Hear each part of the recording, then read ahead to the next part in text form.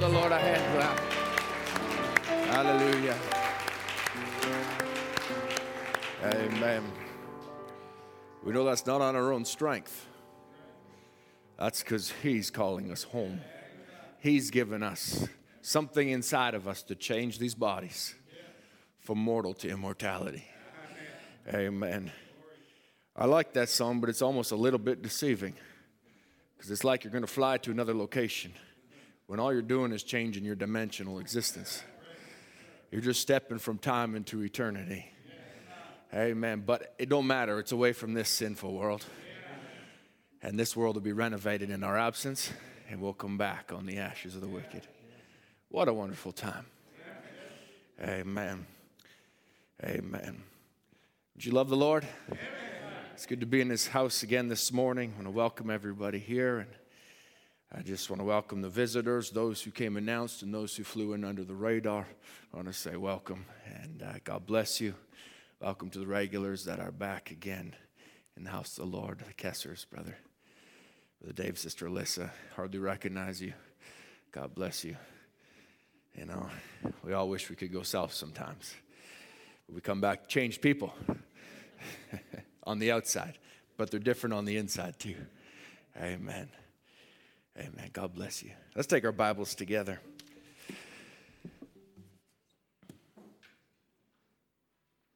Turn to the book of James, James chapter 1.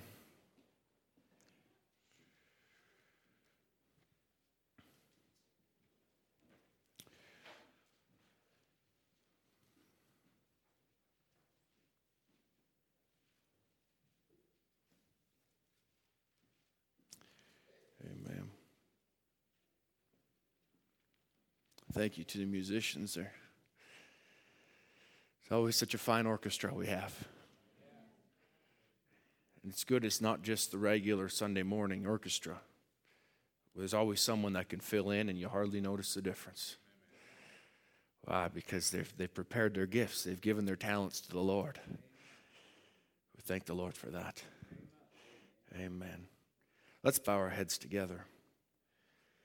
If you have a need on your heart this morning, you want to just show it to the Lord with an uplifted hand. Just show it to Him now. He sees that. And Heavenly Father, Lord, we thank you that you are here. For Lord, we have assurance in your word, as was prayed this morning, where 2 or 3 are gathered in your name, you'd be there in the midst of them. That doesn't sound like some great revelation, but Father, we are so reliant upon it. That Lord, we rely on your word. That Father, without it, where would we be? Lord, for by it, Lord, by faith in that word, we're saved. By faith in that, Lord, we overcome. By faith in those things, Lord, we know that you're here. Lord, we look to you this morning that you'd reveal it once more. Open your word to our eyes. Really, Lord, open the eyes of our understanding. Father, that we could see of a surety the day that we're living in, Lord. And know that you're here to lead and guide us safely home. Father, may you just come and lift up those who are downtrodden, Lord, and encourage, Lord, those who are depressed, Lord, those who have, Lord, have perhaps had a hard week or a rough time. Lord, you're here for them. Father, you're here to be a friend and a comfort and encouragement, Lord. And for those who have thought too highly of ourselves, Lord, may you put us in our place this morning. Lord, whatever your will is, we just want to lay ourselves at your feet. Surrender our will to yours and ask that you would have the preeminence in the service, Lord. For you know all of the needs that are represented by the hands. Lord, you've heard the needs that were written out, those that are unspoken, Lord. You know them, Father. You know every hair of our head, Lord. There is nothing hid from you. Lord, we just lay our lives now at your feet. Father, would you come and answer them, Lord? Take the notes, Lord. Take the scriptures. Take, Father, this voice, Lord, and use it for your glory and for your honor. Lord, may you inhabit now the praises of your people, Father, as we've sang to you and made you welcome, Lord. We've not done these things to hear the sound of our own voices, But Lord, we've sung, oh God, because we love to worship you. We love to come and sit at your feet. We love, oh God, to lift you up and to bring glory and honor and praise unto you. And now, Father, we ask that you would return unto us the bread that you've allotted for us today. Lord, we give to you this service now. In Jesus' name, amen. Amen. James chapter 1 and verse 18. I want to continue this morning in the series I've been in, and we won't give it a subtitle this morning because I doubt I will get to where I want to go, but we'll just call it Wisdom by Revelation, Part 4. And we'll start in verse 18 of James chapter 1, where it said, "Of his own will begat he us with the word of truth, that we should be a kind of firstfruits of his creatures. Wherefore, my beloved brethren, let every man be swift to hear, slow to speak, slow to wrath. For the wrath of man worketh not the righteousness of God. Wherefore lay apart all filthiness and superfluity of naughtiness, and receive with meekness the engrafted word, which is able to save your souls. But be ye doers of the word, and not hearers only, deceiving your own selves. But for if any be a hearer of the word and not a doer, he is like unto a man beholding his natural face in a glass. For he beholdeth himself and goeth his way, and straightway he forgetteth what manner of man he was. And whoso looketh into the perfect law of liberty and continueth therein, he shall not be, he being not a forgetful hearer, but a doer of the work, this man shall be blessed in his deed. If any man among you seem to be religious, and bridleth not his tongue, but deceiveth his own heart, this man's religion is vain.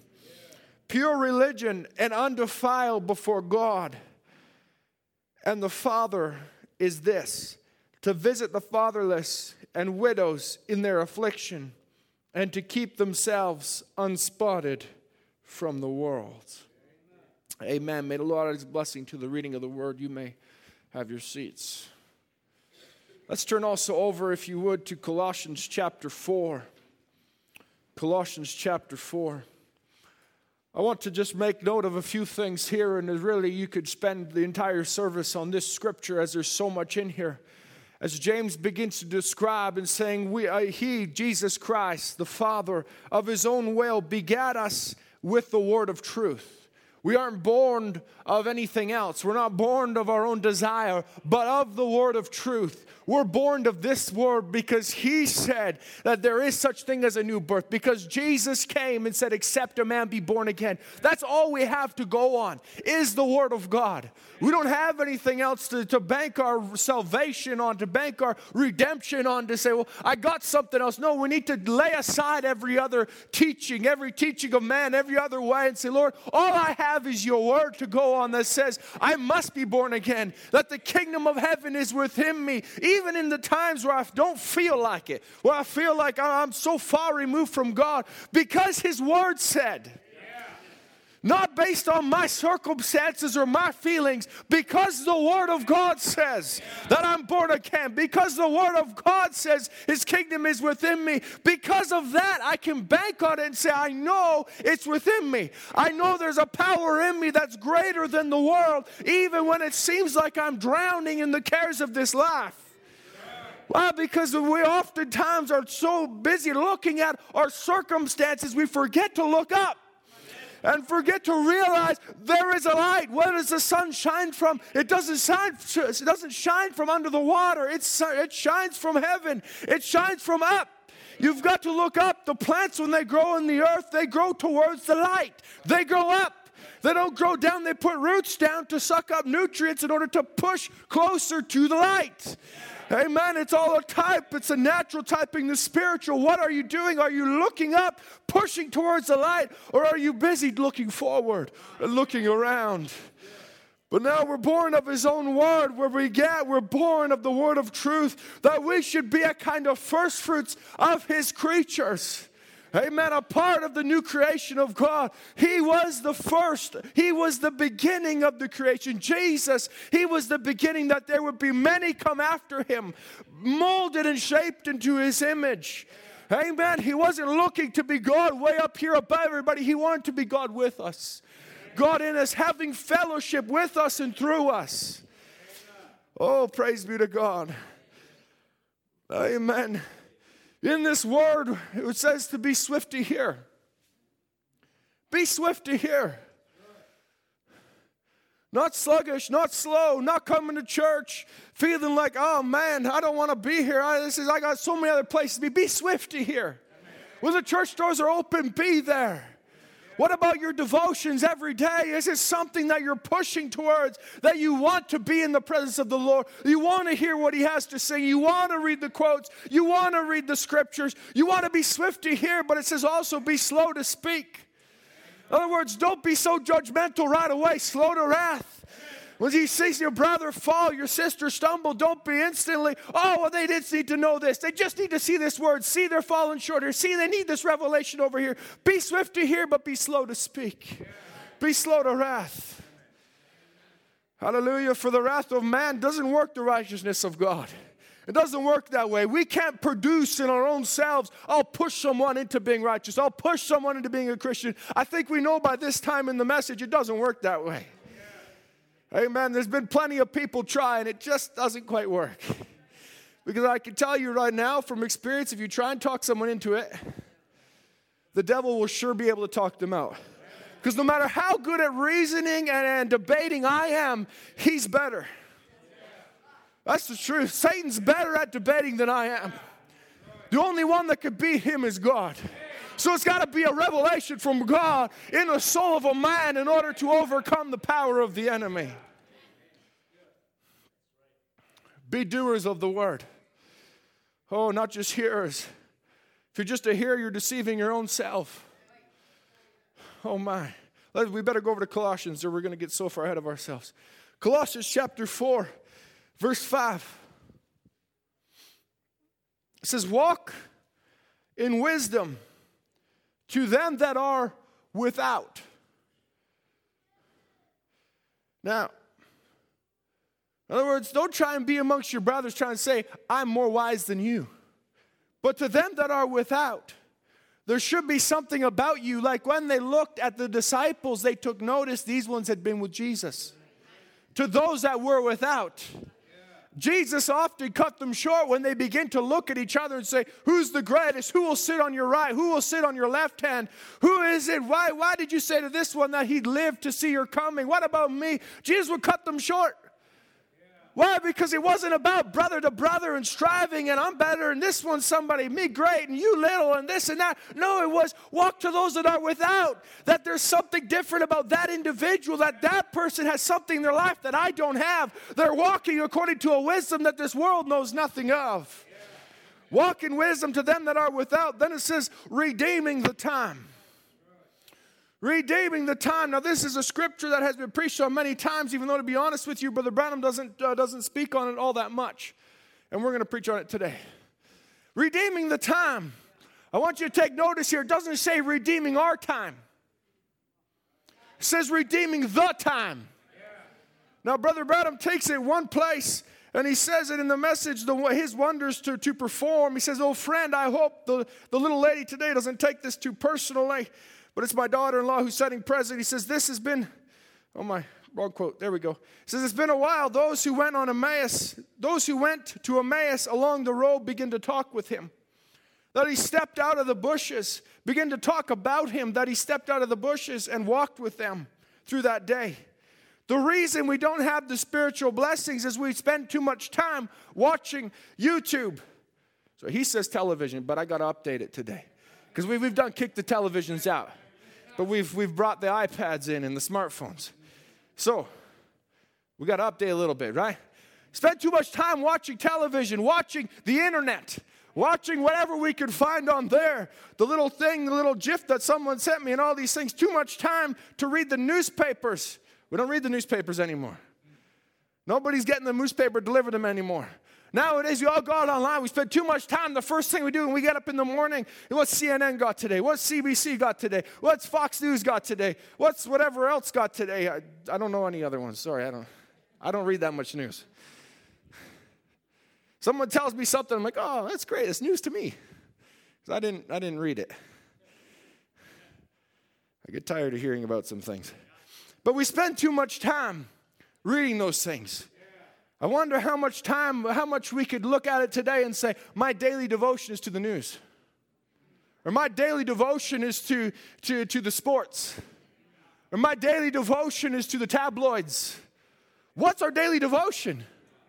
See, well, we'll get to the word and to prayer if I got time, but I got to read this because I got to know what's going on today. No, you really don't. I did happen to see they got certain articles out that they come out with every day or every week, things you need to know today.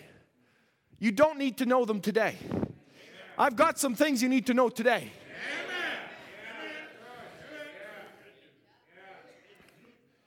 Too much time to read the newspapers or listen to something we ought not to be listening to. We're not redeeming the time. But we're giving it to the things of the world instead. We're giving what? The time. Not our time, the time. Whose time is it? Is it really our time? No, it's God's time. Who are we giving the time to? When you put a value on time, time is said to be priceless. Time is something you can't get back. Once it's gone, it's gone. So whose time really is it? Is it our time or is it God's time? And we have, by our own free will, the ability to give it to one or the other. We could give it to the world or we could give it to God of our own free will. But He's given us an allotted time of His time. Says we're not redeeming the time, but we're giving it to the things of the world instead. Our time to the Lord Jesus. The Bible said that man should not live by bread alone, but by every word that proceedeth out of the mouth of God. Christians live by the word. That's a real simple statement, but you could really spend some time on that. Christians live by the word. Christians aren't living by what's happening in the sports. I drove the other day. I went through and got myself a Starbucks drink. Please forgive me if you don't like that. But I went through there and I thought, man, I'm gonna just have one of these. So I went through and I looked through the drive-through window. And everyone's sitting there talking and spending so much time. And I just began to ponder on it. I began to think, what more is there to life? Without the gospel, what is there to life?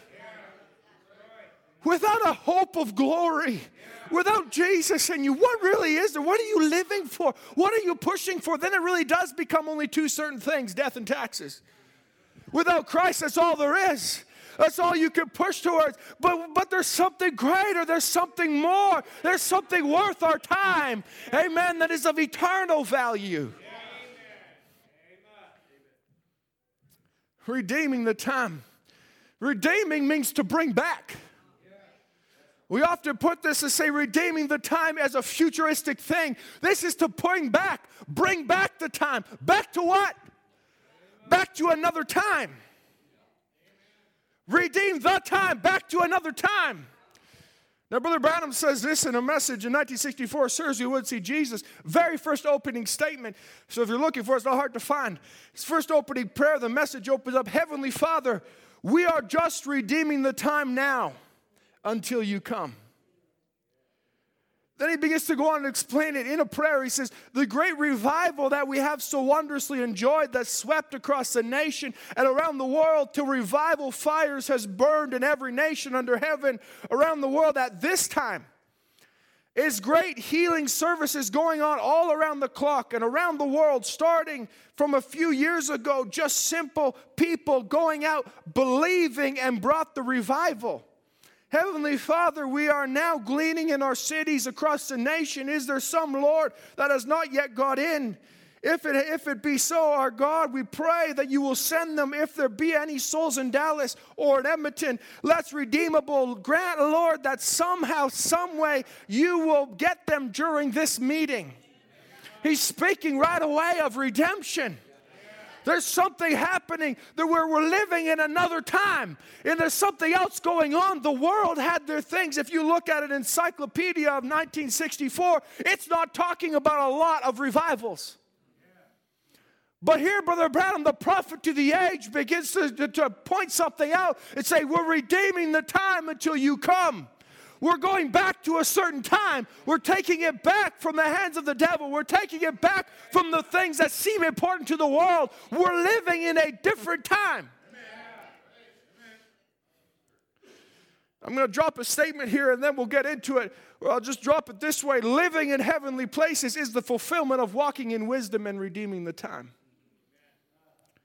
Living in heavenly places is the fulfillment of walking in wisdom and redeeming the time. Turn to Romans chapter 8. Brother Branham makes a statement in the Sardisian church age. He says, who is the God of the earth? Man. That's his domain. Everything in the earth is subject to man. Through sin, he fell. But through Christ's redeeming power, he comes back again. That's right. Because the earth belongs to man. It was given to him and he was ruler over everything, and all nature's groaning, waiting for that time. That when the sons of God will be manifested again. Oh my, manifestations of the Son of God now. We better leave that right now, he says. But we're going to carry on that.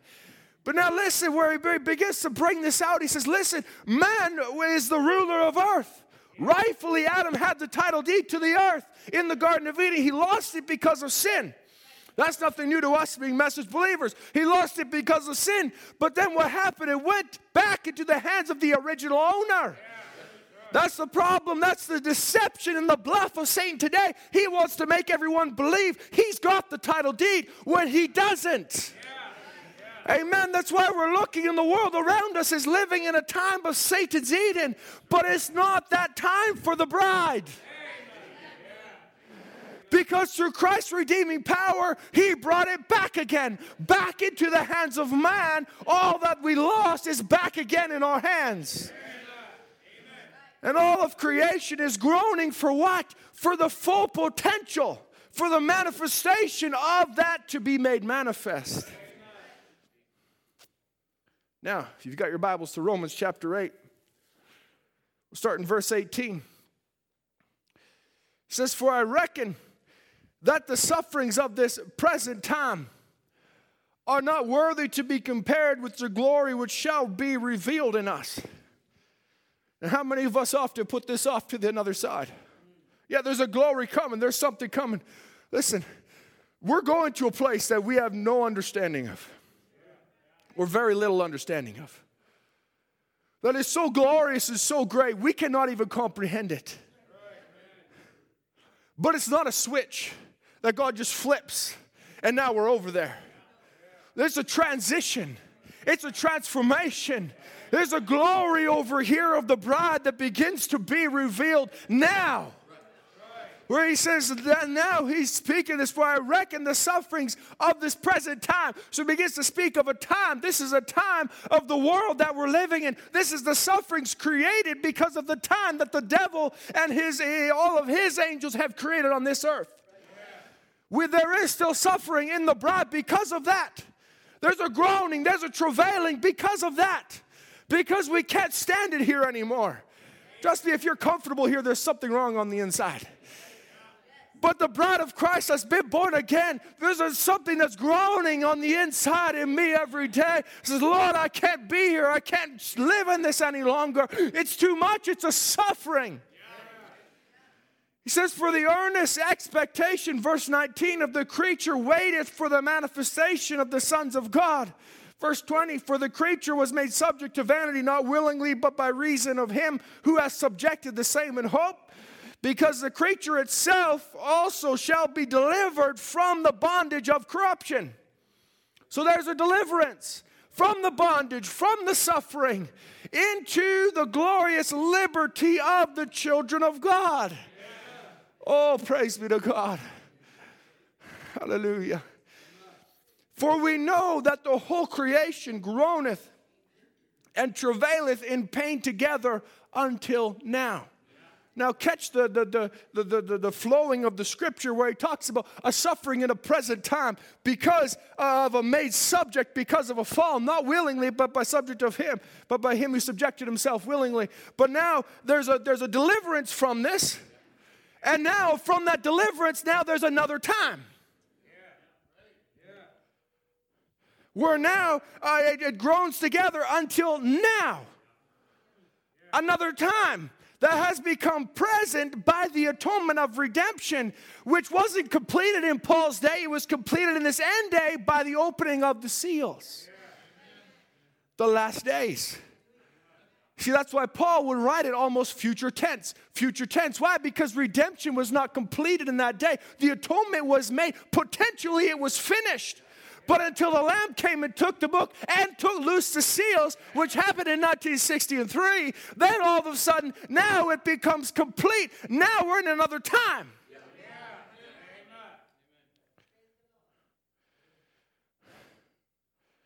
Not only that, but in verse 23 it says, and not only they, but ourselves also, which have the first fruits of the Spirit, even we ourselves groan within ourselves. You know, it's almost like another scripture that's almost written allegorically because we want to look at it as first fruits. That's talking about the 120 in the upper room. There is no such thing as a second fruits. It's a first fruits. There is no second helpings, second this. It's constantly replenishing the same fruit. Every month for every 12 months, it would replenish its fruit. It wasn't another fruit. This one's better than this one. No, it's the same fruit over and over. Why? Because it's the fruit of the Spirit. It's the same thing. Hallelujah. It's not they got something in that day. We got a different anointing today. It's the same anointing. Praise be to God. It's the same covenant. Oh my. Sure get distracted on that, couldn't we? The first fruits waiting for the adoption, to wit, the redemption of our body.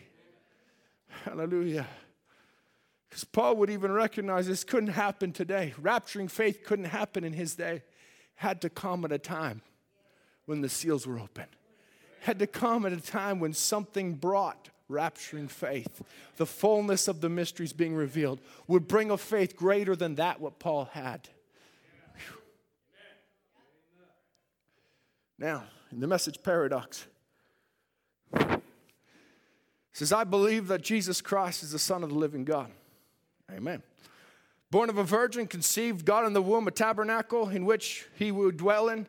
I believe that. In Christ, he was incarnate God. He was God made flesh. When the Father came into Jesus Christ, he was the fullness of the Godhead bodily. In him dwells all fullness. God the Father spoke the words. Jesus says, it's not me that speaketh, but my Father that dwelleth in me. He doeth the speaking. Therefore, upon this basis, him being made flesh so he could die, God paying the penalty for the human race, to redeem and bring back, to come bring together the things that his own creation had lost in the fall. He redeemed it back with his own life. Then in redeeming these people, and his gospel could go further. The works that I do shall you do also, and more than this shall you do. Greater than these shall you do. For I go to my Father. A little while the world shall see me no more, yet you'll see me, for I'll be with you, even in you, to the end of the world.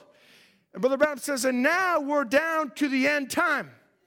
Christ is returning. It has returned in the form of his Holy Spirit, in the fullness of his power into the church to manifest himself. Now, what's happened is now it's not all that God was, he poured into Christ. And Christ was the fullness of the Godhead bodily, but he didn't take and put a part of his power in the church. It was all that was in Christ he put into the church. All that was there is all the fullness of the power. I love the way Brother Maxwell put it last Sunday night. Christ took in healing and he put out healing. It's a constant taking in and a putting out. Oh, if we recognize that even as believers, as the bride of Christ, it's got to be a taking in and it's got to be a putting back out. Praise be to God. It's not just a take, but it's a ministering unto the body of Jesus Christ, because it is a body ministry. But now we're at this end time when Christ, he has returned in the form of his Spirit in the fullness of his power in the church. For what purpose? To manifest himself. But it says creation was groaning for the manifestation of the sons of God. What is that manifestation? It's a manifestation of himself. It's a greater revealing or unfolding of who he is. Praise be to God that that's what Jesus Christ was. When he came, it was a greater revealing of Jehovah. He was always God above. He was always God in the heavens, and they had the temple worship. Only one man could go into the holiest of holies. Once a year was a high priest and all of these things. It was a God way up there. But then it came down to God with us. It came right down. It was the threefold purpose of God in the revelation of Jesus Christ and who he really is. Praise be to God. And he would come right down amongst the people, and most of everybody missed it. But what was it? It was God walking right in their midst. That he would be able to perceive their thoughts. He would be able to know exactly what they're going to do, what they're going to think. They'd take him out to push him off a cliff, and he'd just walk right through their midst. He was God. He was the one that blinded the eyes of the Sumerian army or of the Syrian army and brought them into the capital Samaria. He's the same God that when they took him out on a cliff to push him off, he just blinded their eyes and walked right through. So they couldn't recognize he's the one. He was the same God. He was revealing himself. I am that I am. I am the way. I am the truth. I am the life. Oh, hallelujah. And today it's no different. That he's come in his Spirit down in the fullness of his power into a many-membered body.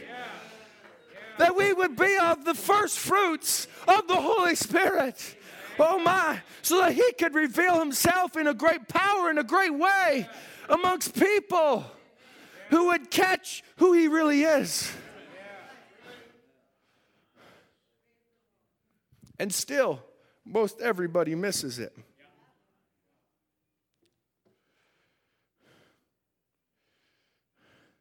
Ephesians chapter 5, verse 15.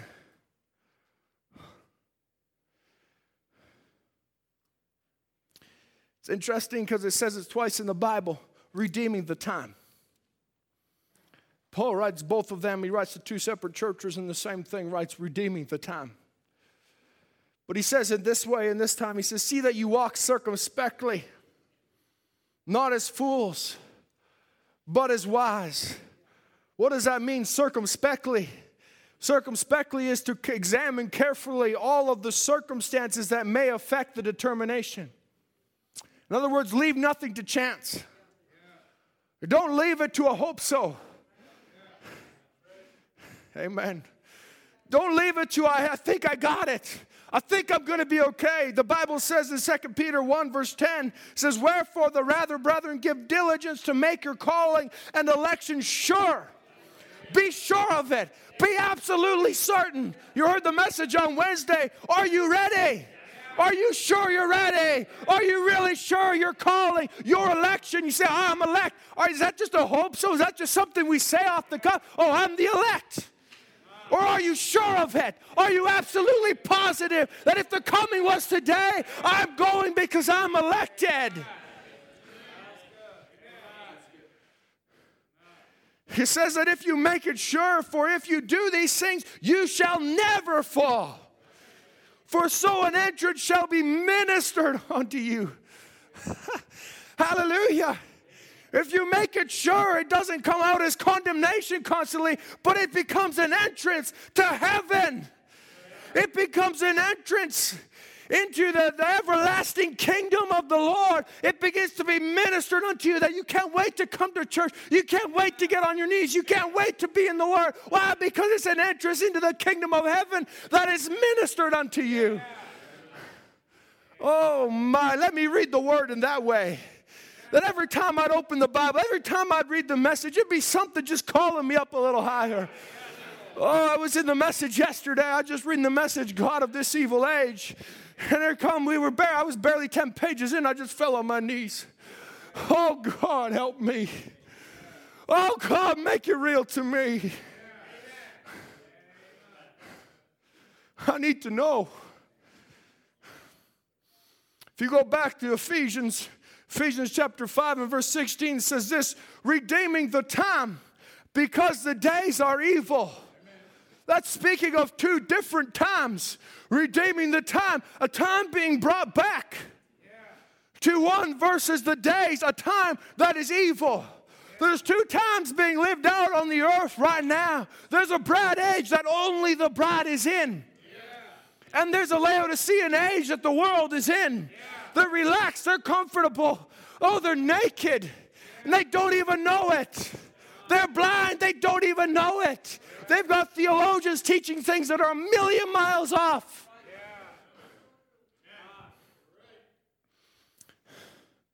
Oh, but Brother Branham says, at least in the Message, God, this evil age, but that won't confuse the bride. Hallelujah. But there's two spirits that are so close it would deceive the very elect if it was possible. Why? Because it's not them out there.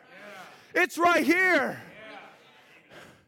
What are we preaching? Are we preaching the word? I sure hope so.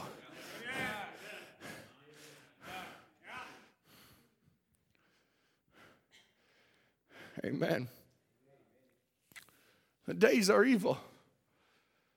That's no surprise. Well, there's anybody here go, oh, I didn't know that. No, the days are evil. It's evil out there. It's evil on every hand. Brother Branham talked about the sin and the nakedness of a woman wearing a bikini. So, oh, how disgusting and how gross. He said, they're prostitutes. They might have lived so true to their husband, he says, but it's a prostitute spirit on them. What about the now today you got men wearing them? What? Shame.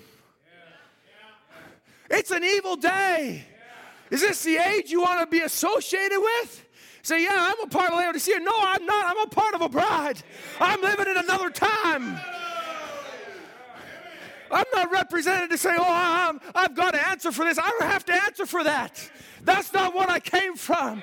Oh, I'm not a part of that. I'm part of something better.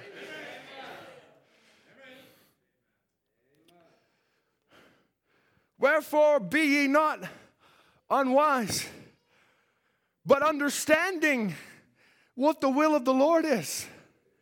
It almost seems like that's a different verse to follow the other verse when we read in Colossians chapter 4 and verse 6, where it says, this is, let your speech be always with grace, seasoned with salt, that you may know how you ought to answer every man. Redeem the time that you may know how to answer every man. It says, redeem the time that you may, there we go, that you may be understanding what the will of God is. Walk in wisdom that you may understand what the will of God is. Know what you ought to answer. Oh, that's important. Know what time you're living in. Know the time that you've been redeemed back to. You're not redeemed back to sin and all of the corruption. You're redeemed to something greater. Greater is he that's in us. Go to John chapter 5 and verse 24.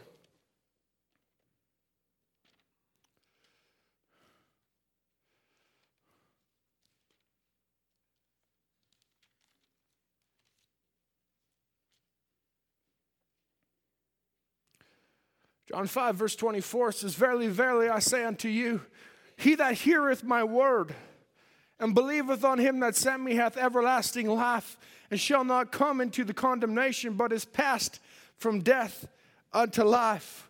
We'll come back to that in just a moment. If you go back to John 3 and verse 16, it says, for God so loved the world that he gave his only begotten Son, that whosoever believeth on him should not perish, but have everlasting life. Now, the trick of today that they all want to say is, God loves the world. What world does he love? He's not looking at this sinful world saying, I love the sin. No, God so loved the world, he looks back to the way he created it. His Eden, not Satan's Eden, his Eden. He's looking back. I love that, and I'm redeeming it back to that time. I'm redeeming it back to the fullness when all of the creation, all of the dominion was given to my sons, and my sons were made manifest. Oh, my. God so loved the world. Understand in verse 24 of chapter 5, verily, verily, I say unto you, he that heareth my word. Brother Branham says, let me straighten you out on this little scripture. When he said, I think we're off the phone, but we're still here. St. John 5:14, he that heareth my word and believeth on him that sent me hath everlasting life. It says, look, you go down the street, literally, what is it? Without spiritual understanding. Not making it say nothing else, but just saying what it says. See, the right word there in the Greek says, he that understandeth my word. Now, to prove that's right, I go down here. Here's a drunk coming down the street and with some other man's wife in his arms and cursing and talking, taking God's name in vain and everything else like that. The same man say, oh, did you hear what the preacher said? Did you? Yeah, I heard it. That don't mean he's got eternal life. The ability or the faculty of hearing in the outer body does not give you eternal life. But it says, he that understandeth my word. He that is an eagle. Now, Brother Branham, I want more scripture than that. Okay, here's another one. My sheep hear my voice, and a stranger they will not follow. That takes some understanding. Hallelujah. If you just come and you close your eyes and you heard two brothers you never heard before, you wouldn't be able to tell the difference between one and the other. But you heard them. It takes some understanding. It takes some getting to know them. To know what it really is. To know who's really speaking. That word understand, her word here actually in the Greek, Brother Branham refers to it as akouo, which is to understand or perceive the sense of what is said. To comprehend it. To understand it. Now, I want to take you to Ephesians chapter 3. We're moving quickly, but trust me, there's a reason.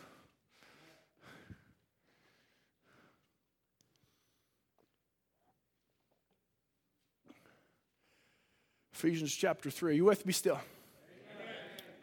Amen. Amen.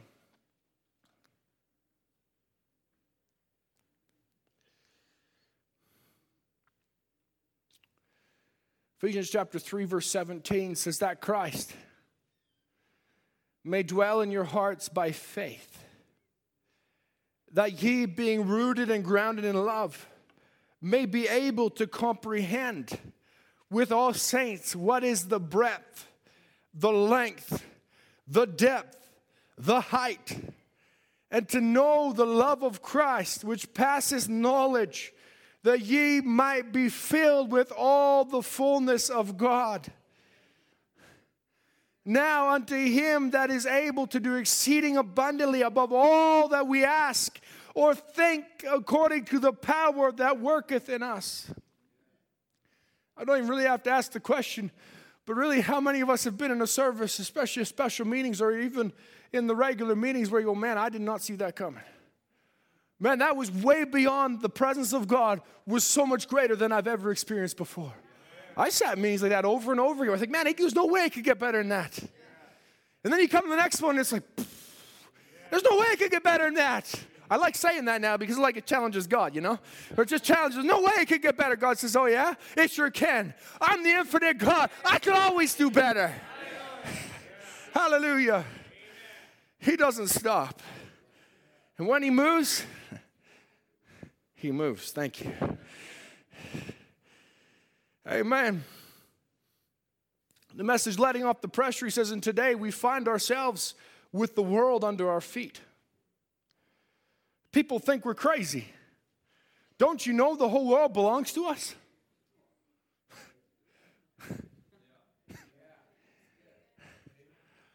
Oh my. I can run back and forth like Brother Maxwell right now. Don't you know the whole world belongs to us? So, Brother Andrew, look around you. Look at Trudeau's ruling this. Trump's doing that. You got terrorists over in the Middle East. You got this one over here. Everybody's out to get Israel. This is happening over here. The world doesn't belong to me. You're living in the wrong time.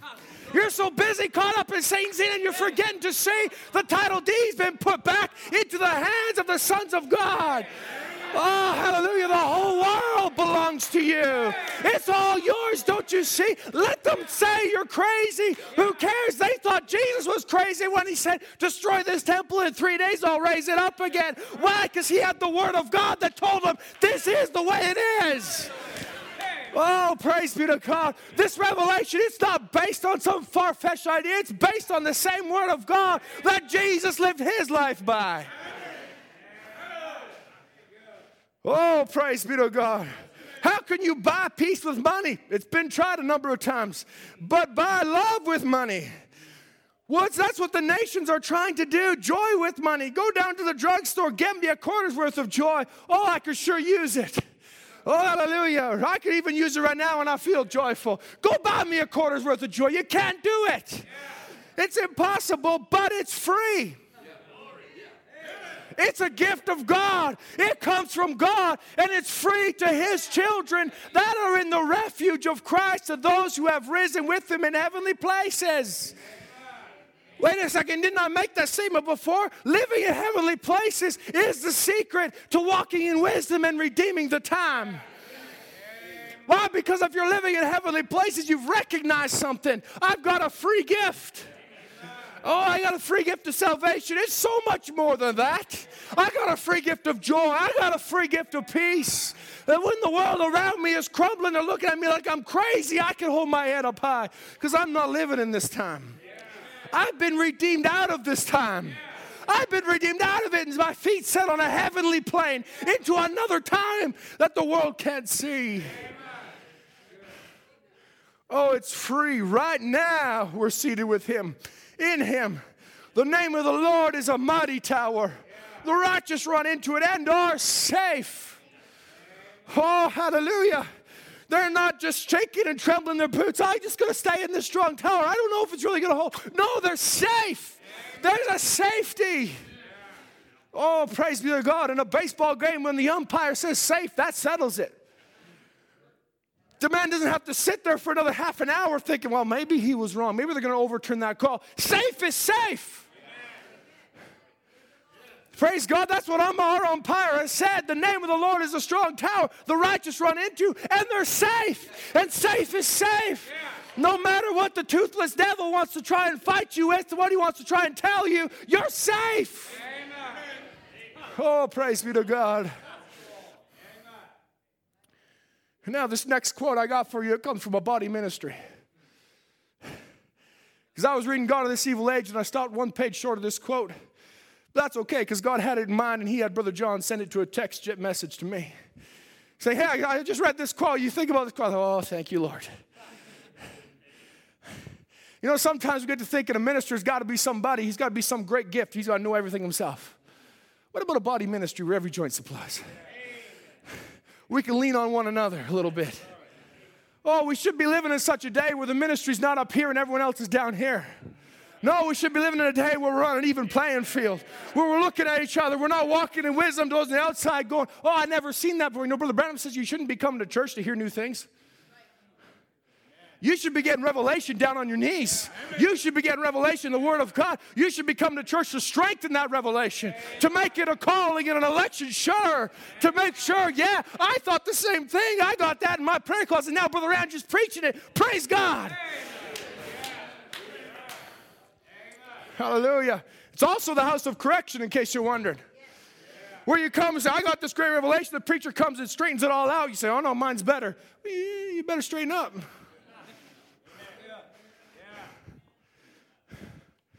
Oh, I like church. I like it more when I'm sitting there, okay? So don't get confused here. Say, oh, Brother Andrew, you're the one doing the corrective. Of course you like it. No, I like it more when I'm sitting down there. Amen, Brother Ray.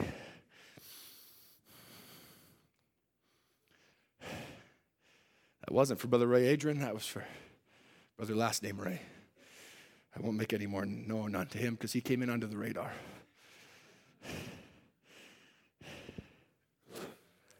The message, God of This Evil Age.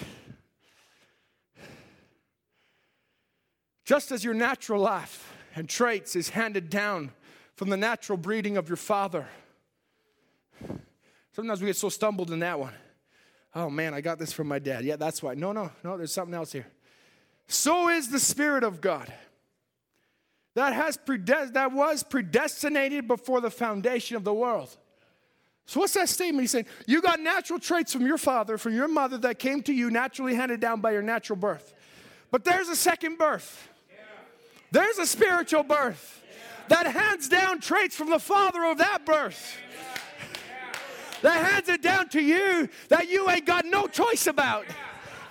Hallelujah. You couldn't choose your traits of your father. Say, well, I'll take the good one and get rid of the bad one. No, you don't have a choice about your second birth either. Every trait, it's yours. That's why if someone's just filled with the Holy Ghost, they can't deny one part of the word and take the other part of the word. They got to take it all because it's not a choice. It's a birth. Hallelujah. He says, and when the entire word of God, incomplete, was headed up in a human body called Jesus Christ, in there God made me pay for my sins. And in him there. What did he say? In there God made me pay for my sins. In him there. Hallelujah. Who paid for your sins? He paid for my sins. But I was there. I was in him. Then he rose and raised me up with him in the resurrection, and now we're seated with him with power and authority over every devil. Oh, I hope you can recognize that by now. The name of the Lord, brother, is a strong tower. You got safety there from everything.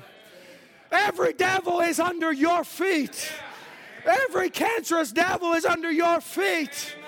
Oh my, I was thinking, I was reading to my children the other day about Brother Branham when he got the amoebas in his stomach in Africa. Right? Remember I was talking about last time how I was reading to them about what happened in Durban and South Africa and things. Well, now you carry on the story. What happened, he found out he had amoebas. And the doctor come and said, there's no hope. There's nothing else I can do for you. If it gets to your brain, you got 10 hours, you're dead. He goes home all distressed. And the angel of the Lord wakes him up.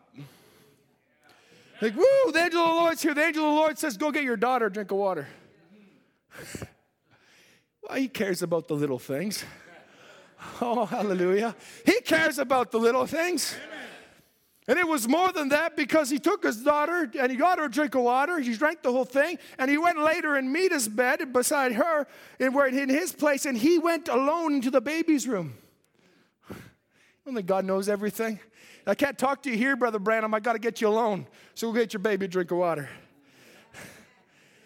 It's going to get you out of the presence of your wife. It's going to get you alone into a room where I can come down and talk to you. And he begins to be awake there, and he begins to call on the name of the Lord there. And the angel comes down to him in one of the most powerful ways he's ever come down to him. It comes down to him once. And he thinks, oh man, I'm still not exactly sure what my future holds. It comes down again. And he thinks, oh, I wish I would have asked him this, and it comes again. And there was such a presence of the Lord in there that as he's kneeling on the floor when he comes to himself in the morning, the Bible comes right off his bedside table and floats with an unseen hand right down to him and points to this scripture. And as soon as he finishes reading what God wanted to read, it just flips over to the next one and points to that scripture in Joshua. And he begins to read that scripture. Why? What's happening? God begins to give his diagnosis to show him every devil is under his feet. Why? Because Brother Branham had walked for months and months. Oh, he began to get weak, and he began to say, oh, my ministry's over. He was so busy, even the prophet of God, looking at the circumstances, saying, it's over. The doctors told me it's over. I'll never preach again. This is terrible. But the angel come in and give his diagnosis. He said, every devil is under your foot. Oh, we just had it happen today where 3 men got together. One of them, the angel said, your cancer is getting worse. It's getting worse. It's getting worse. But 2 brothers come to him and they begin to pray. And the angel of the Lord come by the way. And he said, I feel like a new man. We know who we're talking about, Brother Ron Spencer. Oh my, you say, oh, that only happens to those brothers. No, there was another man that was in a hospital recently. And the doctor said, if you would have fell any other way, you'd be dead. Brother Lloyd, there's only 3 ways this end. 1 is brain failure or you'll be a vegetable. Number 2 is you're dead. Number 3 is as you are. But God will carry over the little things to make them fall in such a way. Sometimes I wonder if these things happen because we get a little relaxed in our prayer life. We need a couple little trials in the bride, in the body, to get us all on our knees again and say, Lord, remember Brother Lloyd. Remember Brother Spencer. Remember Brother so-and-so. Why? Because every devil's under our foot. We need to stop pointing to the individual and say, well, they must have done something wrong. They must have hurt God. They must have done something. No, maybe it's about me. Maybe it's because I got to get on my knees and bring up the body of Christ a little bit more because I'm not doing my part. Amen. Oh, hallelujah. It says, now we're seated with him with authority and power over every devil. Oh, if you could only believe what God has given, if you're not seated there, you don't have it. In other words, don't deceive yourself. Don't be a hearer of the word and say, I got it. No, be a doer of the word also. Let it really sink into your heart. Really receive what's being spoken. Because if you're not seated there, you don't have it. And that's where many people, many chickens, I'll say it this way, have been exposed. They thought they were eagles, but it was an eagle had him in his tail and carrying him all the way up high. And he thought he was an eagle, but he was still a chicken. So I say, I got it. Cluck, cluck, cluck, cluck. Not living the life. Not having the revelation of God in his own heart. But when it came time to really cast out a devil, it came down and it said, well, Paul we know. Well, Brother Branham we know. But who are you? Oh, my. How many of those people have got lifted up themselves, decided to design something that they're going to push the bride forward? All right, I'm here. They made it believe the sign. I'm going to push the bride forward. Till the devil said, okay, who are you? You want to play? Let's play.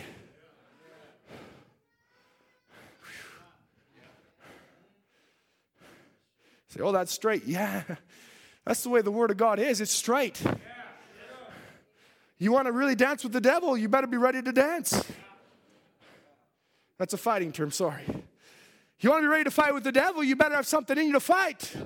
The round we're talking about getting in the ring with 6 Second Smith. He was just a boy and he just punched him right out of the ring. He says you'll appreciate it one day when he got in the ring with someone on his own level, then he could really fight. Sometimes it's hard in the Word of God when you come to church. Something hurts, but you'll appreciate it. Why? Because when you get out there with the devil, you're going to need it. Because he's a hard hitter. He knows your weak spot too. But if you're there, if you're seated in heavenly places, greater is he that's in you.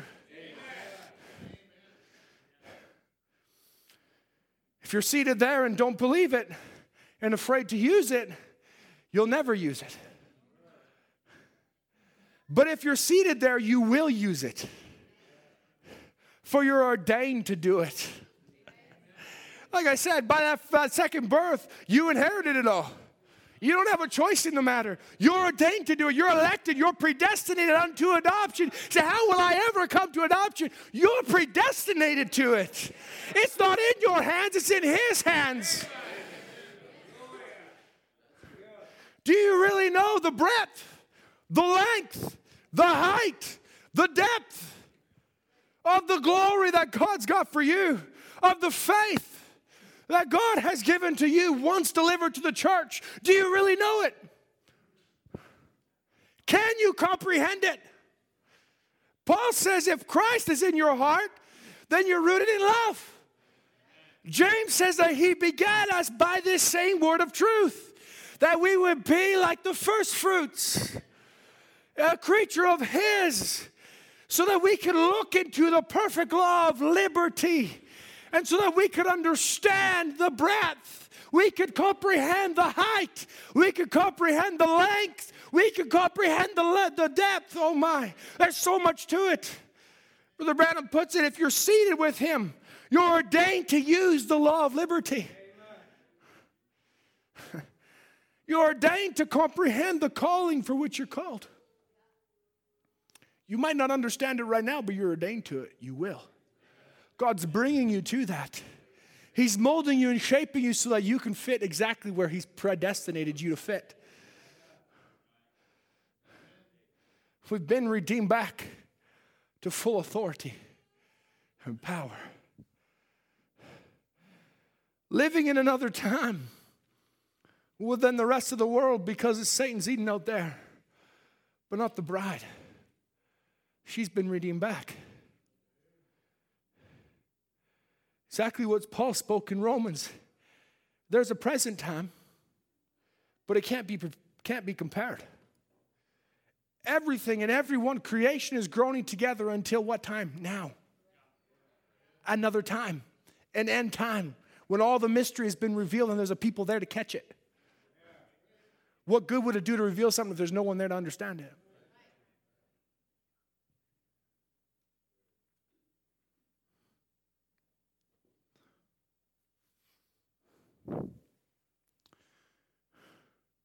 To a coming glory.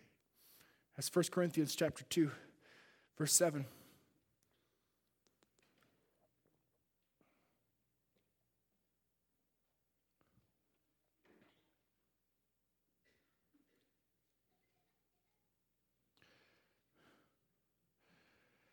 It says this, but we speak the wisdom of God in a mystery, even the hidden wisdom, which God ordained before the world unto our glory. He ordained it. It wasn't an option. By his foreknowledge, he predestinated so that you could come to a glory. In Colossians 1, verse 25, it says, wherefore I am made a minister according to the dispensation of God, which is given to me for you to fulfill the word of God. Even the mystery which hath been hid from ages and from generations, which is now made manifest to his saints, to whom God would make known what is the riches of the glory of his mystery among the Gentiles, which is Christ in you, the hope of glory. Praise be to God. It's Christ in you, the hope of glory. This is an entirely different entity than faith. Brother Branham would say in this, he said, where Paul would write 1 Corinthians 13, where there's faith, hope, and charity. The greatest of these is charity. Brother Branham says these are three different elements. You can have faith and not have love. That's why a sinner can come in, completely a sinful person, and be healed. Not have the love of God in their heart whatsoever. Why? Because faith is a different element. But hope is another element. Hope is something that's put in you regardless of your thoughts and circumstances. Because hope is something that you have in the darkest of time, that you're looking to something greater. That's why it's Christ in you, the hope of glory. Amen. And by faith you can now come and obtain what that hope has given you hope for. Because faith is not a hope, faith is a substance. Faith is a different element. It's something that you have and grasp all together. It's the sixth sense, Brother Branham would call it. If you want to know what love is, the element of love, well, that's God. Walk in the wisdom of God. Walk in wisdom to them with or without. Walk in the wisdom of God. What is it? To walk in the glory that he ordained for us. With the world under your feet. With every devil under your feet. There is no greater glory than to be lifted up. All of man have sought it in their own way, according to man's wisdom. They've done business, and there's men that have decided the richest man on earth just gave himself $10 billion to climate change to try and save the earth. That was a waste of money. Sorry, I just thought of my opinion. That's my opinion, okay? But that's what he did. He did those things. Why? Because he's got himself lifted up to such a place where he's above everybody else. But God says, I've lifted up a people that were just a simple people. Amen. But by faith they believed in me, and I put them way above that. I put them in a whole nother time. This is a time zone the world doesn't calculate. They don't got a clock to know what time it is. The world's all messed up, man. Today we're living in 2020. If you go over into Ethiopia, they're still in 2012. Other places have other calendars. It's all messed up. Different ones. The month of, we learned about the other day, the month of Abib. That we talk about that. Well, that's April. To us, it's the 4th. To them, the Persians, that's the 1st month. It's a different time. It's everything. This is the wisdom of man. But to God, he's lifted us up into another time called eternity.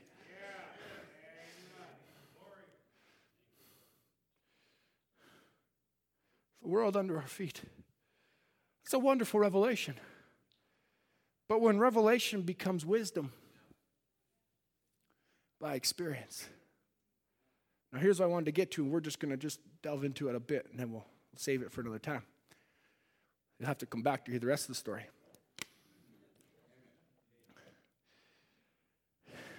When revelation becomes wisdom, then nobody can challenge you on it. Because then you're walking in it. Like Brother Branham, when he preached and it became revelation to him, the serpent seed. He's seen it in the Bible. And it became revelation to him, the Godhead. It became revelation in water baptism. But then after the seals were revealed, then Brother Branham would say, now challenge me on it. Why? Because now it was something beyond. It wasn't just, well, this is a revelation. A revelation is no one could talk you out of it. You know it's true. But wisdom is something now that you could comprehend and understand. So when revelation is something that you know it's true and no one could take it away from you, like this, Brother Harold would use that as an example, right? So then I would know, there's something underneath there, you don't know what it is. If I reveal it to you, that it's a microphone, right? Now you know what it is. Now, let's pretend for a moment that none of you have ever seen a microphone before. You're looking at that. It's been revealed. I'm telling you it's a microphone. But now, Brother Seth, I'm going to need your help with this. Help me out. Shut me off.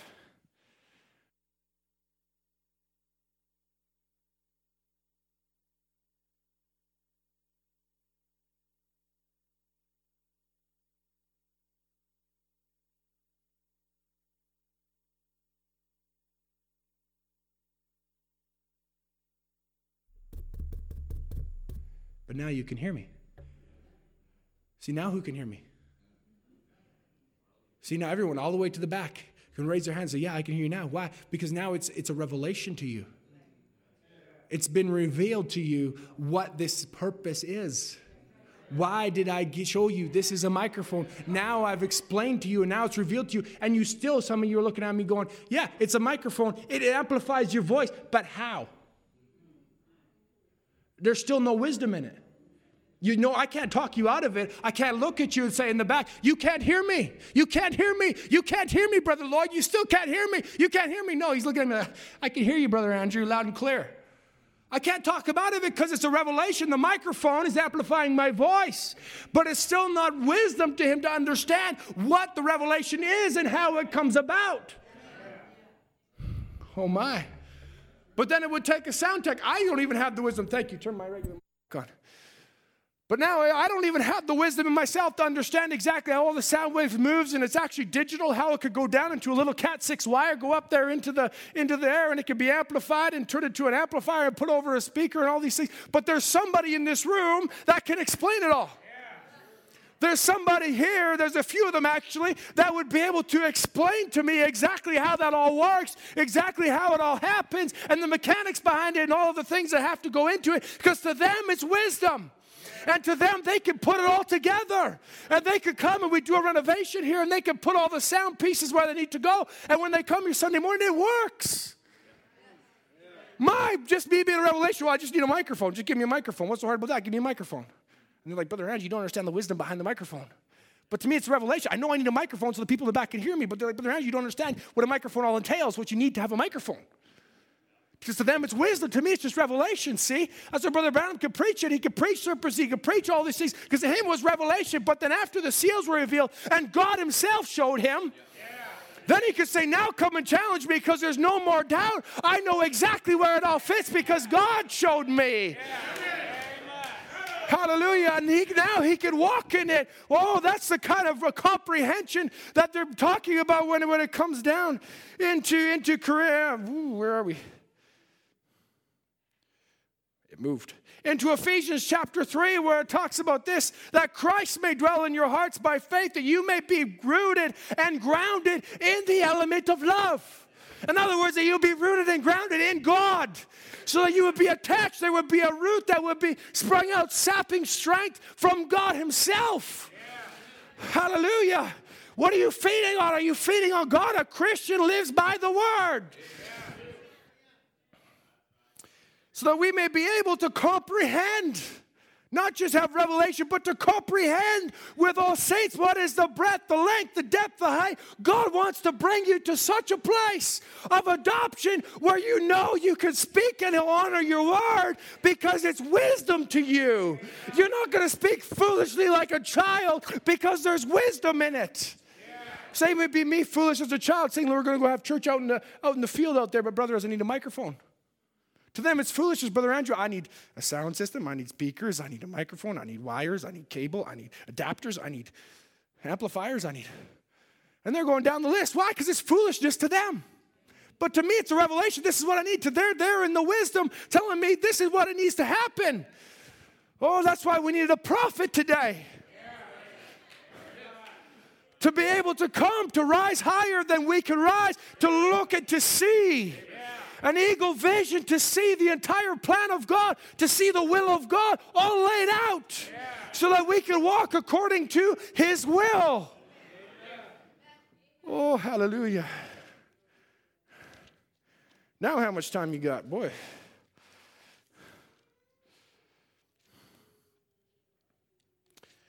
Oh, my.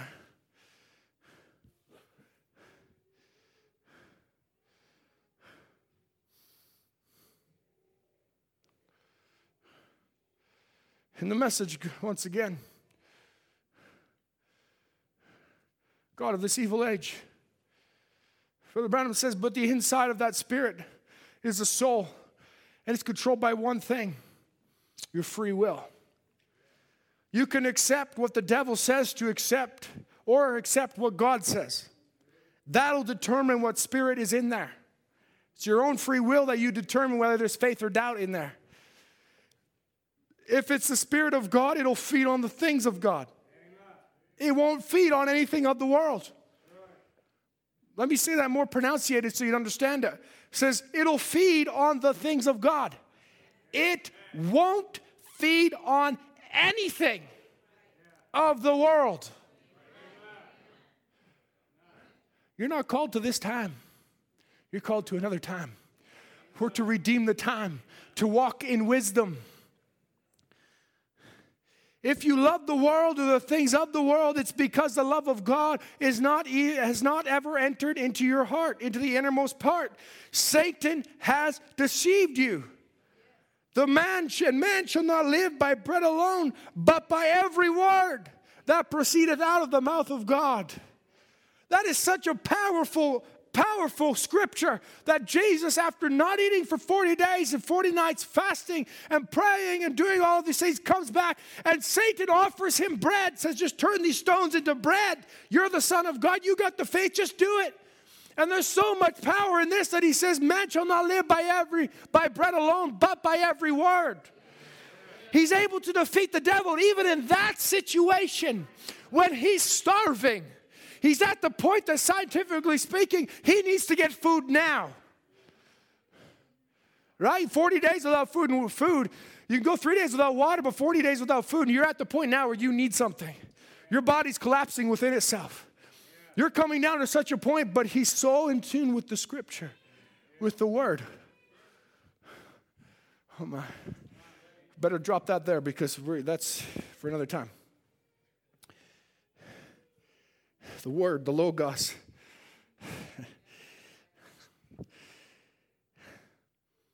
I want to just wrap this up now with a couple of stories. Ryan would tell a story of the Armour girl. I believe I've got my story straight. But the girl there was a dance going on, and the rancher's son was coming from Chicago to choose a wife, and all of the girls, they'd made themselves all prim and proper, and they were ready to go in there and have a grand time, and hopefully that she picked one of them. But that son was looking for something more. He was looking for character. And he come out of that dance kind of exhausted and weary of all the denominational brethren and all the pretenders and all the liars to themselves. And he got on down there to where there was just a little bride doing service to her master. There was a little woman that was out throwing the dishwater out. When everyone else was out dancing, having a good time, like there was nothing wrong. There was a bride that was concerned, that was doing service. There was a little woman there that was concerned. And she was throwing out the dishwater, and she was out there. He began to catch her attention, say, hey, who are you? How come I haven't seen you before? And he began to talk with her. And he said, 1 year from today, I'm going to come back and I'm going to marry you. Now, let me ask you a question. How many other people heard that? Him and her. Make your calling and election sure. Doesn't matter what anyone else says. You make yours sure. Now it came down and she began to make all of these things ready. She began to make the dress ready. She began to make the flowers just right. She began to make sure everything was just right. Oh, she was still going about her duties of the day because she still was there in that time in her flesh. But she was living or looking at a different time. She was living in a time where she realized, I'm potentially the bride of a rich man. I'm potentially the master of all these people. I potentially own all of this. So she began to live in that time, to lift her head up higher, to the point came where the day came. The day was now at hand, where this was now a year, and she done confessed the word that said, in a year, I'm going to be there. Yeah. Let me tell you something. It's too late to retract this message. Yeah. It's too late to take it back and say, well, maybe that wasn't also. It's too late. We've done confessed it. We've done said it. We've done believed it. We've done made our confession and our profession. And he's the high priest of it. He'll keep it. Amen. Praise be to God. But she got down to that point. And they began to mock her, Brother Branham said. They began to circle around her and say, look at you in this dress. Look at you. Oh, you think he's coming? And he says, about 5 minutes left. Just right down to the end of the bare wire. Now here comes the clumping of horses. Hooves and the rolling of the wheels on the carriage. There was someone coming down. There was a sound that began to take place. Oh, we sing that song. I keep listening for a different sound. I'm done with the sound of the naysaying and the mockery and all of these kinds of things. I'm listening for another sound. I'm listening for the horses' hooves. I'm listening for the rolling of the carriage wheels. I'm listening for something that's heavenly, that's going to bring to pass all of the potential that I have been promised. Oh, hallelujah. Brother Branham would say, and she just stood there, not a bit of blush in her. You know you're certain of something. You know when you do something and someone makes fun of you and you blush? It's because you weren't really sure of it. But when you're really sure of something and someone makes fun of you, you put them in their place. Because you're sure, you know you did the right thing. It doesn't matter what anyone else has to say because you know. She was to such a point where she had such a surety in the word of a year ago. She didn't even have a little bit of blush in her. There was no blush in all of the mockery of her sisters and her family. She had struggled, but she had her wedding garment all fixed. His bride has made herself ready. See? She kept holding her flowers or waiting. They said, no, I told you was wrong. He ain't coming. She said, I got 5 more minutes. Said, he'll be here. Oh, they just laughed. Sounds exactly like it was in Jesus' time. When he come in the room and he said, oh, she's just sleeping, they laughed him to scorn. What are you talking about? She's dead. We've been examined by the best doctor of the day. She's dead. Jairus, leave the master alone. She's dead. But he says, no, she's only sleeping. He'd seen a vision. Oh my, and this woman, she just jumped. When that one come, they heard the galloping and the sand rolling out of those wheels. The old black buckboard stopped. She just jumped from between them old sisters and cousins and the doors and out the door, and he jumped out of the carriage and she flew into his arms. He said, it's all over now, honey. The suffering of this present time. It's not even worthy to be compared with the glory when it's all over. Little bride, what's important to us? What's so important to all of us? Our jobs, our homes, our children, our retirement, our bills, our mortgage, our debts, our inheritance, our family, our friends. Those all seem important, don't they? In this time, they are. See, well, my family, my friends, yeah. Your family, your friends. Except a man be willing to forsake father, mother, sister, brother. He's not worthy. What's important? What's the number one place? Is it revolving around that? Well, as long as my father believes, as long as my brother believes, I'll still go. As long as this one's going to church, I'll go to church. As long as I don't get too hard, I'll keep going. What's important to you? Or is it all of those things revolving around one other thing? Getting ready. Getting ready. Are we living in the now, or have we been redeemed back to the original? What time are you living in? Have you deceived yourself in your heart to say, oh, no, I'm back, but I'm worried about my job tomorrow? Or have you really been redeemed back to where this is all? I'm going to go here now. I get so amazed when people don't feel like church fits into their schedule. When I'll be honest with you, I've made it a point with my wife and I to say, our schedule, if it doesn't fit church, our schedule needs to change.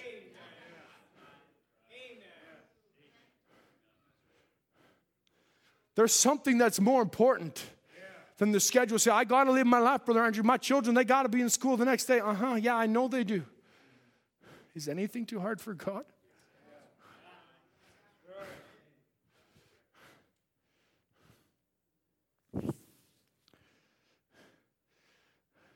Are we living as creatures of eternity?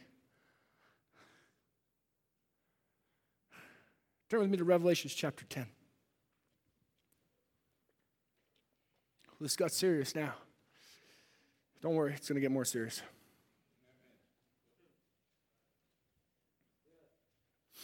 Revelation chapter 10 and verse 9. So thank you to Brother Moses for preaching what he did on Wednesday. He also gave me a little more liberty this morning, because I really didn't want to preach this last week. Revelation chapter 10 and verse 9 says, And I went unto the angel, said unto him, Give me the little book. And he said unto me, Take it and eat it up, and it shall make thy belly bitter, but it shall be in thy mouth sweet as honey. Verse 10 says, And I took the book, the little book, out of the angel's hands and ate it up. And it was in my mouth sweet as honey, but as soon as I'd eaten it, my belly was bitter. And he said unto me, Thou must prophesy again before many people and nations and tongues. You say, what does that all mean? It's so easy to say, and it's so sweet in the mouth when we say, yes, we're creatures of eternity. Yes, we've been redeemed back. Oh, yes, we are the Word made flesh. Oh, we are living attributes. She is Him. It's uniting time of Christ and His bride. And we're seated in heavenly places. Now we're flesh of His flesh. We're bone of His bone. My life is not my own. I'm an expression of God's love. That sounds like wonderful revelation. And it sure is. It's a beautiful thing. But now swallow it.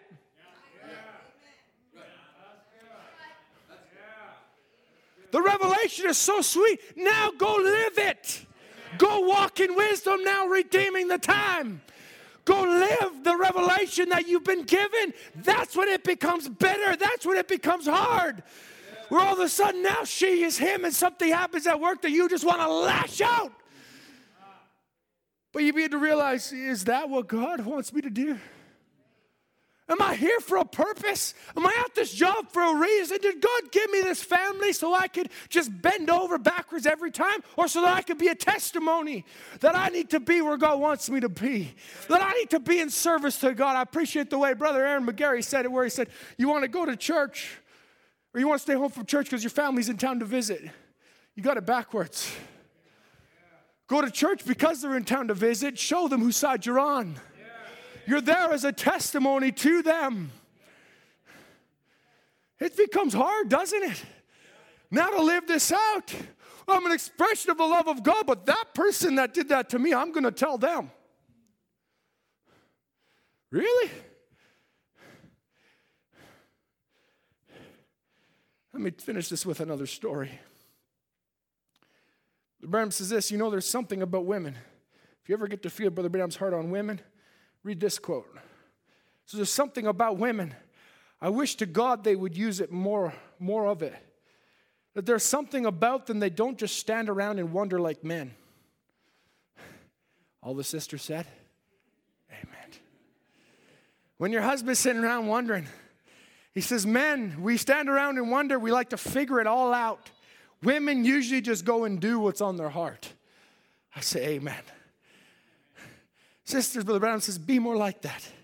Do what's on your heart. She said this, he's talking about now, he's beginning to expound upon the story of when Jesus was in Simon's house. This is actually where I started the series on wisdom by revelation. Jesus in Simon's house. And there came a woman. She was a woman of ill fame. But she said, I've got to do it. See, so she just gathered her robes together, picked up her little sock. It was full of just every penny she had. Leaving the old shack, she goes down the street, real hurry. She looks over there. She's starting into the great perfume shop. And in this great perfume shop, she sees this old long hook-nosed Jew. Now, Brother Brown begins to draw a contrast here, because here he says she goes with everything she has to buy a perfume. And here's the man that owns the perfume store. He owns it all already. And he could have done what she was going to do. But he begins to think about it. He's counting his money and things that have been bought that day. He says, oh my, I haven't made all my expenses. All sour and broke up. Was what? He's looking at his circumstances. She was just as broke as he was, or more so. Everything she had, Brother Brown says, was in this little sock, every penny she had, and she was going to go take it and spend it on the most expensive perfume that he had. She was willing to go give it to him. She was more broke than he was ever going to be, but she didn't matter to her. She wasn't looking at the circumstances. She was only looking at one circumstance, and that was to get rid of everything that was going to hinder her from doing what she felt led to do. It says, and the first thing you know, she walks in the door. Now, he don't treat her like a lady. He looks out and says, well, look who's out there. Says he don't walk out and say, could I help you do something? Say, well, what do you want? Man, isn't that how Satan always does it when you want to do something for God? He puts everything in the way. Well, I was going to do this for God, but that person was rude to me, so maybe that's God telling me I shouldn't do it. No, maybe that's the devil trying to stop you from doing it. She said, I want the best alabaster box you got in the store. I want the best you've got. Clinks the money. Oh, when he sees the money, it's different now. Yeah, I want the best you got. See? Oh, I read this to the young people a couple weeks ago, and it's been on my heart ever since. He says, he is worthy of the best. What do you do for him? You just give him the leftover. So, oh yeah, I'm flesh of his flesh, bone of his bone in 3 minutes at night. Yeah, I'm an expression of his love when I wake up for 2 minutes in the morning.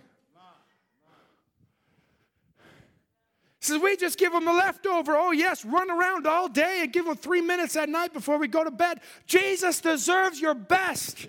He deserves everything you got, but what do you do about it? You just give him anything. He takes it anyhow. What a gentleman. He takes it. But she said this, she said, I want the best, and it cost her everything that she had. Hallelujah. Are you really worthy? Are you really willing? Says that's what you want to do. Give him your best. Give him your best. Give him the best of your life. Give him the best of your songs. This is so good for young people and old people alike. Don't just wait till you're older to say, I'll give him those years. Give him the best years of your life. Give him the best of your songs. Give him all of your talent. Give him everything you've got. Give him your feet. Give him your hands. Give him your eyes. Give him your mouth. Give him your ears. Give him your soul. Give him your heart. Give him your praise. Give him everything you've got. Hallelujah. He deserves the best. She said, I want the best that you've got. Why? He said, let's see how much money you've got. No, I will be honest with you. I feel like I would have been that guy. I would have been saying, what do you want the best? Why? He wasn't even concerned about that. He never asked why. He just looked at the money. So she pours the sock out and counts it all up. Yep, 280 pieces of Roman denarii, and just exactly what it costs. Hallelujah. God will give you exactly what it takes, not a penny short. Then he goes over, gets the box, sets it out for her. I have to tell this testimony. I don't know if Brother Brandon's here. I don't see him. No, he's not here. He told me a testimony, and it's so striking to me. He got in an accident here. Somebody hit his car, actually, I think what it was, in November. November, right? And he was there in November, and somebody hit his car, and he said, oh, this cost so much money to replace it and things. And he had to work the statutory holiday. So in that statutory holiday, it was double pay or whatever it was. And he said, in the end of that, there was the exact amount of money on my check at the end of the day to pay for the fixes on my car and the tithes and offerings I would have paid on the money. You don't think God gives you right to the penny? He even knows how much tithes and offerings you pay regularly to give you just enough so that you won't only fix it and give you enough money for the natural cost. He says, oh, I'm also going to put a little something in there so you can bless me back. Oh, that's wonderful. Hallelujah. Brandon, if you're listening, God bless you. He says this, he says that she poured it all out. She says it aloud and hear him say, oh, I wonder what she's going to do with that. Where's she going out the door? Now he begins to wonder, it's too late now. She's gone. He gets to think, what's she going to do with that? But it's better late than never. She's in a hurry. She's late, he says. But it's better late than never, isn't it? You've waited a long time too. It's better to come now. Don't stay the way you are a long time. You've been wanting to really be a Christian. Waited a long time. It's getting pretty late. That's right. But go anyhow. Let this be the time. Let this be the morning that you'll say, I'm going to give it all the way to Christ. Let me ask you, church, who's on the Lord's side among us? Who is on the Lord's side among us? Who is willing to take the way with the Lord's despised few? Who is willing to forsake all for the cause of Christ? Who is willing to be led of the Lord and not earthly desires? Who is willing? Who is willing to be rejected of all men? Who is willing to stand for the Lord in the midst of all the mockery?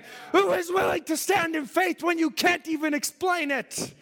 Who is willing to bear the reproach of Christ? See, Brother Andrew, your voice is going good. It's just about time for it to. Who's willing? Who's willing? I'm asking you the question this morning. Who's willing to bear the reproach of Christ? Who's willing to be a doer of the word and not just a hearer? Who's willing for him to keep himself from being spotted by the world? Who's willing to walk in the wisdom of Jehovah? Who's willing to live as the redeemed? If you're willing, why don't you stand on your feet? If you're not willing, just sit down. I feel like Gideon this morning. If you're scared, go home. If you're not willing to drink the most uncomfortable way possible, it was way more comfortable for them to get down on their knees and drink like nobody was around. But he said, I'm only taking the ones that are ready, that are alert, that are ready to fight. Yeah. I'm only taking those ones. Are you ready? Yeah. Are you willing to say, I'm not just going to be a chewer of the word like a little baby and chew it up and spit it out once all the flavor's gone? No, swallow it down. Yeah. It'll be bitter in your belly, but live it out. What are you willing to be? Just a Sunday morning Christian and say, well, I came Sunday morning. I've done my duty. Are you willing to live it on Monday? Are you willing to live it in your vacation to the hot spots? Are you willing to live it when you go to work? Are you willing? God could not bless Abraham till he separated from Lot. Think of it, Abraham separated from Lot. What did he do? He took Lot up onto a high place. He looked over the plains of Mamre and the well-watered plains of Jordan. He said, go ahead, take your choice. Abraham had every right to say, Lot, you stay here, I'm going over there. Oh my, but he chose wisdom. He said, God's watching over me no matter where I am. Lot, I know you don't got the faith, so you choose. And Lot, of course, chose the well-watered plains of Jordan, and he went on down there. Lot didn't go there thinking, I'm a sinner now. Lot went there thinking, I'm still a Christian. I'm still a believer in Jehovah. I still follow the God of Abraham. We know these things because when the angels came down to Sodom and Gomorrah, they came to Lot's house, and they gave Lot an escape. Why? Because they still had a little bit of faith. Wasn't that he totally left God all behind, but his life didn't match his confession now. But there was a little family in Abraham and in Sarah that were down there in a desert. Life was hard. They'd made a confession. They've chosen to walk with God, to walk according to the wisdom of God, no matter what the consequences, no matter what the circumstances, and it was hard. They didn't have stores they could go to. They didn't have places they could just go buy food. They had to do everything themselves. It was just them out there. It was a desert land. They had to constantly be nomad from place to place. It was hard. But they weren't a part of that Satan's Eden down there in Gomorrah. They were a part of another time. Church, this life, it's a hard life. All that live godly in Christ will suffer persecutions. It's a hard life. Lot still considered himself a follower, but he was satisfied with an earthly portion. Abraham wasn't satisfied with earthly portions. He was willing to live a hard life in constant rejection and everyone looking at him like he was something wrong. He was the outcast. Say, are you sure about that, brother? Yeah, okay. You go down for 25 years or 30 years, and you go telling everybody, I'm going to have a child. And you got no children. And the doctor done said it's impossible. And you see how much of an outcast you are. Yeah, they'll cast you out. They won't want to have anything to do with you. You're crazy. You don't think that hasn't happened already? We've been saying for 50 plus, 60 plus years, there's going to be a rapture. Yeah. There's a bride that we're living above the world. They're casting us out. Yeah. They're looking at us like we're crazy. Every time I tell my boss, he says, you want to go fix a gas line? No, I'm going to preach a youth service. Wasn't it more fun to fix a gas line? No, it's more fun to be with the youth. You're crazy, Andrew. You can make money here, or I can make money in heaven.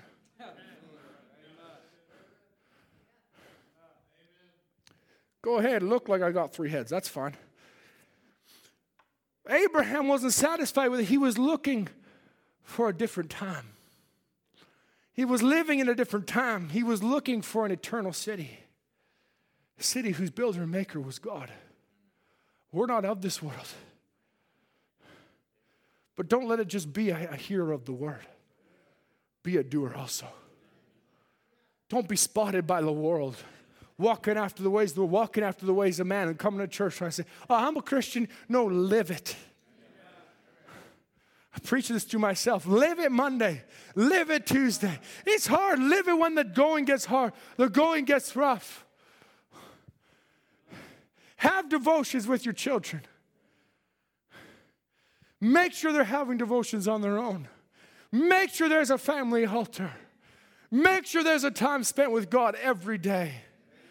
Be sure that it's revolving around God. Husbands, be in your place. Wives, be subject to your husbands. Young people, walk in the statutes of the Lord. The hour is late. Who is on the Lord's side?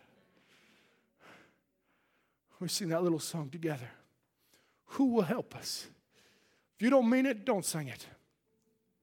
If you mean it, sing it this morning. Brother John, if you help me out. I can't remember. Who is on the Lord's side among you? Who will help us join in the fight? Who is on the Lord's side among you? Oh, who is on the side of the right? Who is on the Lord's side among you? Who will help us join in the fight? Who is on the Lord's